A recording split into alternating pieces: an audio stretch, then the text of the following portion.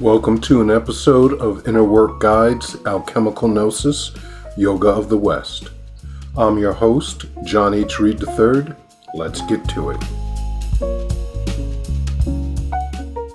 I get asked often, how did I get started in alchemy? How did you wind up a hermetic scientist?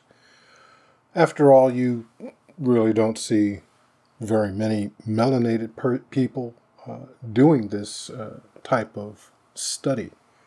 At least that's been my experience. I'd say it was a rather serpentine road that led me to the study of alchemy, the Hermetic science specifically. And it went from a stage of innocence through a period of Satanism to finally what I call alchemical gnosis. But let's start at the beginning. When I was a child, I'd say from about the age of 7 up to around 9, for some reason every night I would go to bed and have the thought, God is one, the universe is one, and I am one. And I don't know where this little mantra came from. My family wasn't Buddhist, they're Christian. But for some reason, I just started saying that. And as I would say that and drift off to sleep, I would see these people clad in white. I never could see their faces, just robes, clad in white, in a circle around me. And as I said, that happened for a few years, 2 years or so. And then during that time, I would also wake up at night, or my family would find me in the basement, and I would say, I'm looking for my laboratory. Now, I was always inclined to chemistry and stuff like that, but, I'd be sleepwalking and looking for some laboratory that just was not there. At some time after that, my father became a Seventh-day Adventist, and very fundamentalist view. He changed from the kind of God is love type of thing to the more bombastic, you're the wages of sin are death. And that just didn't go over well with me. I mean, this idea that this supreme being would put you in this environment only to want to have you tempted and go through problems so that if you didn't meet its strict criteria, you would burn to death. And not just burn to death, but, eternally burn to death. That just never sat well with me, even as a child. And I developed this anger toward, and I guess one could even say a hatred towards a God that would do that. I was willing to fight against it. I mean, I didn't see anything wrong with the world. Now, mind you, I was born in the 60s, and yes, there were plenty of problems in the United States. Being a melanated person, I wasn't living down south, but believe me, the challenges of living in an 97% Caucasian neighborhood had its specific challenges. And let's just say that it wasn't, you weren't welcomed with open arms and understanding. So still, even with that, I'd look out at the world and thought, this is a beautiful place. Why does it need to be destroyed? I can tell you one thing, that if you've ever seen a person being burned to death, which I have in real life, there was an accident, and the smell and the sounds never leave you. It's horrible. Of course, I didn't know that as a child, but still the unfairness of this proposition about do as I say, and if you make this slight mistake, or somehow or another, if you don't measure up, I'm going to destroy you and not just kill you, but make you suffer for all eternity. Just, it didn't equate in my mind. And so there was a period of anger. But, back to how I got into this, I decided that, why serve in that type of heaven, which just seemed unjust? I mean, as a kid, before I went into puberty, I was fine. And then all of a sudden, because I get an erection, I'm sinning. I didn't ask for that. I was happy to be a kid. And then all of a sudden now I have this other superset of problems. So my thinking was, hey, listen, why this is unjust, this isn't fair. I don't see why anybody else can't see this, but I'm not going to play along with that game. So I jumped straight into Satanism. I figured, maybe he had the right idea about rebelling. And so I became proficient in the use of, or let's call it the left-hand path, if you will. Or magic used for selfish and greedy ends. I can say I got into magic for money, power, and women. And I became quite proficient at using that to get those things. Fast forward a few years, I graduate from high school. Yes, all my high school friends know John's into the left-hand path and doing weird stuff, and that was just kind of my persona. So I join the Air Force, and I get to Texas, and when I muster out of the Air Force, I'm searching for my way. And a friend of mine had mentioned a psychic, a woman who was a psychic. I actually went to see her son first, and he was the one, John Ketchings, told me to go see his mother, because at that time I had a bent towards, or a perspective of life that wasn't conducive to being a good citizen. I'll put it like that. And so anyway, I go see Miss Ketchings, who's John's mother, and she gives me a reading and tells me all kinds of interesting things about myself, even some past life things. And she invites me to come to a psychic fair. She says I'll meet someone there that will give me more information. So I'm skeptical, but, I'm still intrigued by her. So I go to this psychic fair. I'm milling about, and there's this gentleman who's melanated also, that I have a reading, because Birdie is just, Miss Ketching is just all booked up, and it's hard to get to see her. And this man tells me certain things about myself, and he also says, listen, you're going to become a teacher, and you're going to write. And many people around the world are going to read your words and learn from you. And I'm thinking, man, this guy is full of BS. Nobody wants to hear anything that I have to say, and I don't know anything to teach anyone. I just high school graduate, that was it. So I continue living my life of just taking, basically. I'm gainfully employed, but I'm using magic to get ahead. And I finally come to a point where I'm like, I want to get even deeper into this magic. So there's some spiritual story. I don't know how I found that particular place. I don't remember who told me to go to that place. But I remember I walk in, and there's a lady behind the counter. And of course, they sell candles and, different spiritual things. It's a spiritual psychic store. And I asked the woman, I said, listen, I want somebody to teach me more about Satanism.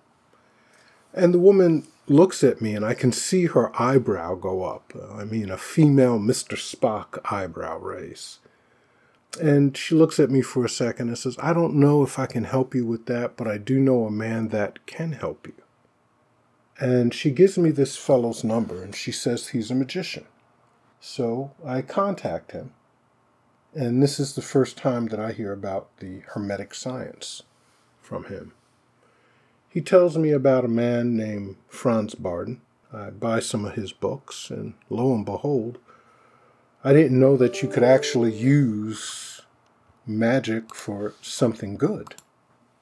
I thought that it was always just this thing about taking, not doing something positive. After all, I'd been brought up with a certain worldview. Now, I really believe that there was a, God and devil. It's just that things were kind of transposed in my mind. The way God had been presented to me was this really odious tyrant, not a loving being that was understanding. But I work with this Hermetic scientist, and he eventually gets me to give up Satanism. And I remember when he took my implements, I tried to get him back, and he wouldn't give it back. And man, I felt disenfranchised, disenchanted, like I'd lost all my power. And problems just started happening. I remember one day I was driving to go to a job interview. I was living in Fort Worth at the time. The interview was in Dallas. And as I go there, I ran out of gas. And so I have to go and get some gas. I don't have a gas can. And the guy at the gas station says, well, you leave your license and, pay for the gas. And I did. And I go back, and when I get back to my car, I see my hood is up. And lo and behold, someone had stolen my battery, but not just stolen my battery, cut the cables. So, they didn't just use a wrench to loosen the cables. They cut the cables so they could steal the batteries and punctured my tire. I am beside myself. And so I walk back to the gas station with the guy's gas can, and he's like, well, where's your car? And I tell him what happened. And he said the strangest thing to me. He said, I don't know what you've been doing with your life, but you sure as hell are paying for it now. Well, I mean, it's been 6 months since I'd done magic, maybe closer to a year, maybe 9 months. And I remember walking back, and I am just frustrated. I'm like, look, I gave up all this stuff.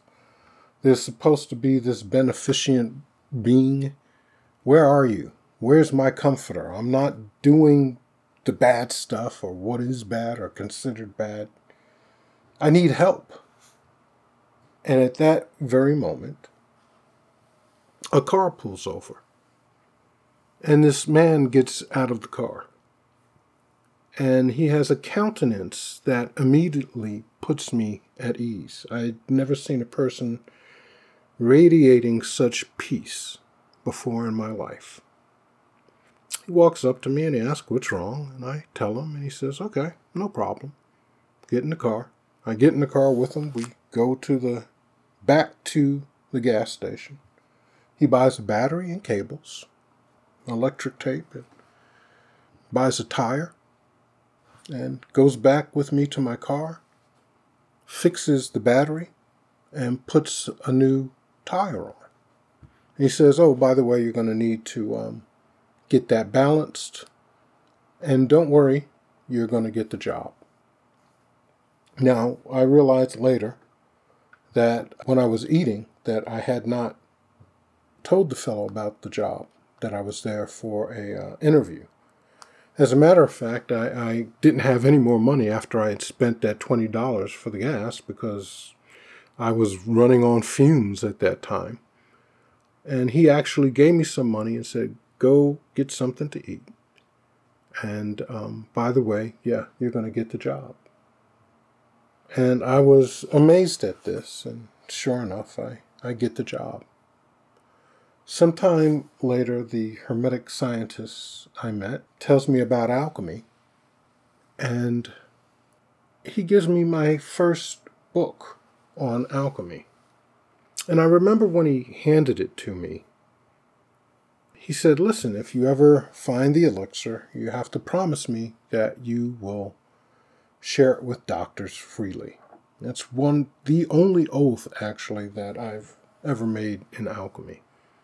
And I remember saying in an offhanded way, yeah, whatever, man, just give me the book. And he held on to it and said, no, look at me. And I looked him in the eye, and he said, promise me. And I said, okay, fine. I promise. If I ever find the elixir, I didn't know what that was really, just I'll share it freely. After that, he gave me the book, and I never saw the man again. Could not find him, could not contact him. But the seed had been planted, and I read this book, and I remember I tried one of the experiments in it. It had to do with light converting silver nitrate or something like that to gold. And I built this weird apparatus with a Fresnel lens to try and do that. And all my Texas neighbors are sitting there thinking, that boy from New York is crazy. He's sitting out there in the middle of the Texas sun in summer with this weird box focusing the sun's rays. Sometime after that, obviously the experiment did not work. But there was some really good information in that book that I got for later years that I still use in my work, especially how to make vegetable glass and how to make tinctures from crystals. If you understand the book, it actually gives good instruction. Sometime after that, because the book had been published by Sam Weiser, I actually reached out to Sam Weiser. I called the company. This was pre-internet days, folks. This is the mid-'80s. And there was a guy, I believe his name was Glenn Houghton. He worked in their antiquarian department. And somehow or another, I got him on the phone. I don't know how, because I did not ask for the antiquarian department. But I was looking for more books on alchemy, and I figured, well, they published this one. They must have others or recommendations. I didn't know anything about where to look, what to do. And he said, well, we do have a book, but it's out of print, The Alchemist's Handbook by Frater Albertus. It's going to come back in print sometime, but I don't know when. But we do have a limited number of another of his books called The Alchemist of the Rocky Mountains. And I bought that book. And it wasn't too long after that I just became absolutely enamored with alchemy. About a year after that, I moved back to Fort Worth. I had moved to Dallas in the interim. And I moved back to Fort Worth, and I decided, you know what, I'm going to apply to go to Paracelsus College. And this was in '84. So Frater Albertus had died. I missed that opportunity. And I remember thinking, man, this is crazy. I wanted to learn from this man so badly. I mean, I was willing to go there and be the janitor.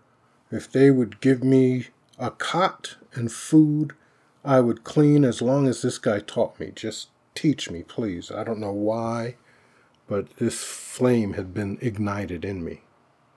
And so I contact the college. I'm interested in getting any of his writings that I can. And the lady who was there, a lady by the name of Olive Vandermuren, I believe, said, well, we don't have anything, and the doors are going to be closed in a couple of months. The money, whatever was there in the fund, was about out, and that's that. She said, I have one copy of everything. Alchemical lab bulletins, Parachemes, Essentia, Men in the Cycle of the Universe, his astral cyclic pulsation charts, his golden manuscripts. How much is everything? And she said, I can hold it for 2 weeks, and it's going to be about $500, shipping included. Now, at the time, I was working at a place, and I was making $5.25 an hour. So that $500 was about 2/3 of the money that I took home a month. And I had to make a decision. There was this need to get this. I don't know where that need came from, but I was desperate to get his things. So what can I give up? Well, I was smoking ganja pretty heavily back then. Who knew me back then would have told you John wouldn't give up ganja for anything, but I gave up a month of ganja. Still, it wasn't enough. I mean, it's not the stuff that you have available today. That was just crappy weed. But then I had to give up cutout cable. There still wasn't enough. Look, the only things that I couldn't give up was rent. I needed a place to live. And gas money. So after giving up weed and cable, there really was only one other thing left. And that was the money for food for 2 weeks. And so I look in my cupboard and there's just flour, salt, pepper, and coffee. No sugar, no yeast, nothing else, just that. And I look at the money that I have for my food, and don't you know it comes, when I put it all together, it comes to exactly what I need to get those books. So I have to make a decision. Do you want these books? How badly do you want them? You want them bad enough not to eat for 2 weeks? Well, I had hardtack for 2 weeks. That's some nasty tasting stuff. And I used to be a professional baker, so it was really strange to me that I had flour, salt, and pepper, but no yeast in the house. That was just strange. And I learned to enjoy black coffee. I loved black coffee at the end of those 2 weeks. I'm back to using cream now, but at that time, I got used to it. And so I get those books, and they changed my life. I began reading everything that he put out. And it soon became apparent to me that there's some instruction here.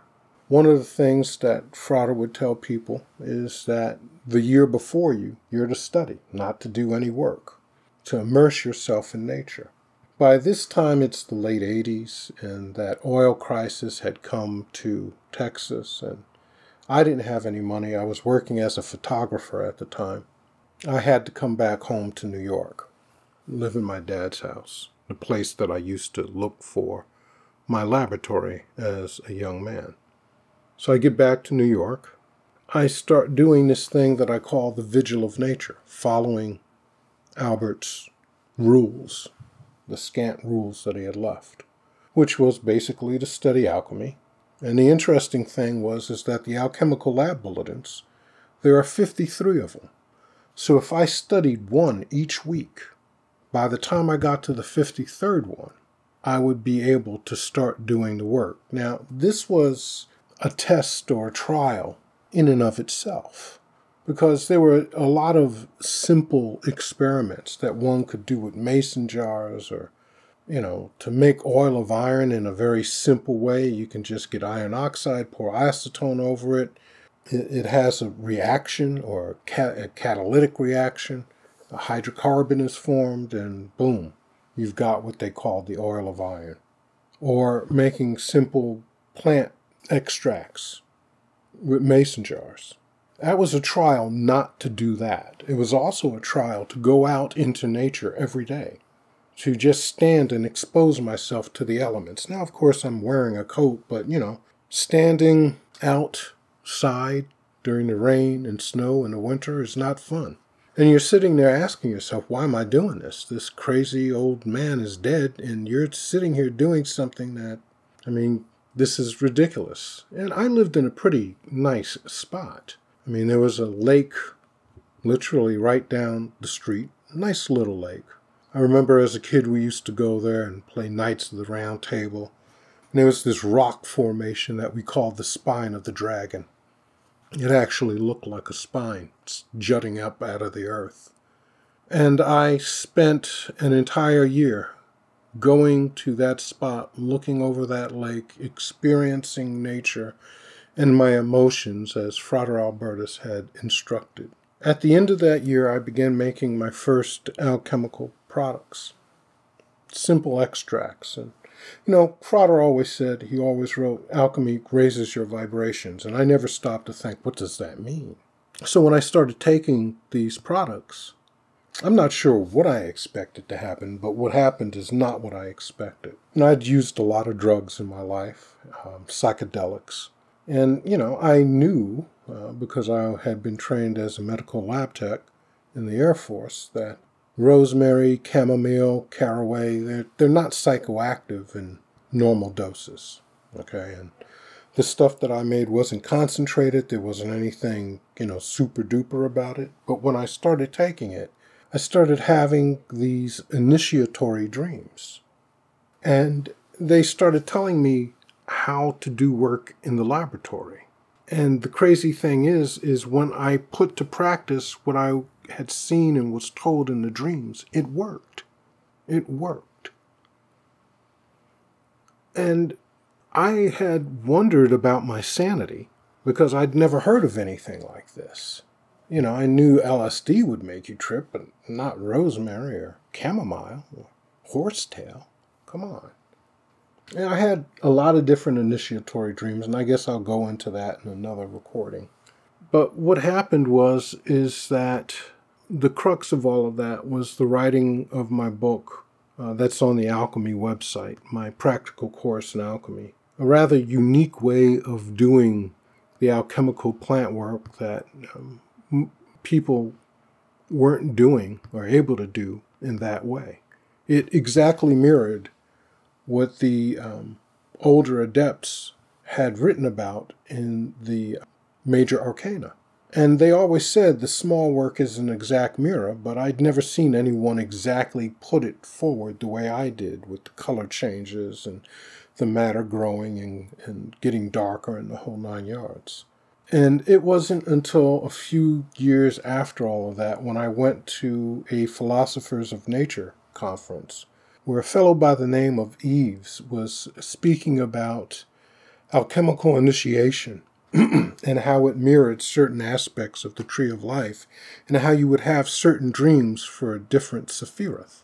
And I swear all the dreams that man detailed were the dreams that I had. And I realized that this was something rather unique, that I had been initiated into this. Now, a lot of people say, well, I make my basic 7, and it's not just that simple. It's not just making those herbal products. If you'll remember, I said I followed Frater's directions, and that meant going through a period of passivity. As Frater would say, a rise is always preceded by a fall, or a period of inactivity precedes that of perceived growth. Sort of like the winter. It seems like nothing's happening, but the ground is being nurtured, stuff is being broken down, and when the spring happens, everything rises up. And so this series of recordings are going to be about my road to alchemical gnosis, the process that I used that brought me full circle around to a new understanding and a practice of esoteric Christianity. As I tell my students, what if that mandate to go and tell the world about the light of Christ had nothing to do with proselytizing to the world, but rather it was about bringing that light inward, to finding a way of radical self-acceptance, of radical self-compassion, and yet holding oneself sternly accountable for their actions. What would happen when you bring that light inward and that internal equanimity is established? What do you think would radiate out from you? And that's what this series of talks are going to be about. What I went through, how I did it, and hopefully how I might be able to help you. Thank you for listening to this episode of Inner Work Guide's Alchemical Gnosis, Yoga of the West. Don't forget to subscribe. Contact me by writing to theinnerworkguide@gmail.com. Go to my website, innerwork.guide. Create an account to get on the mailing list. Read the blog and listen to the podcast. Click on the donate button to support my work.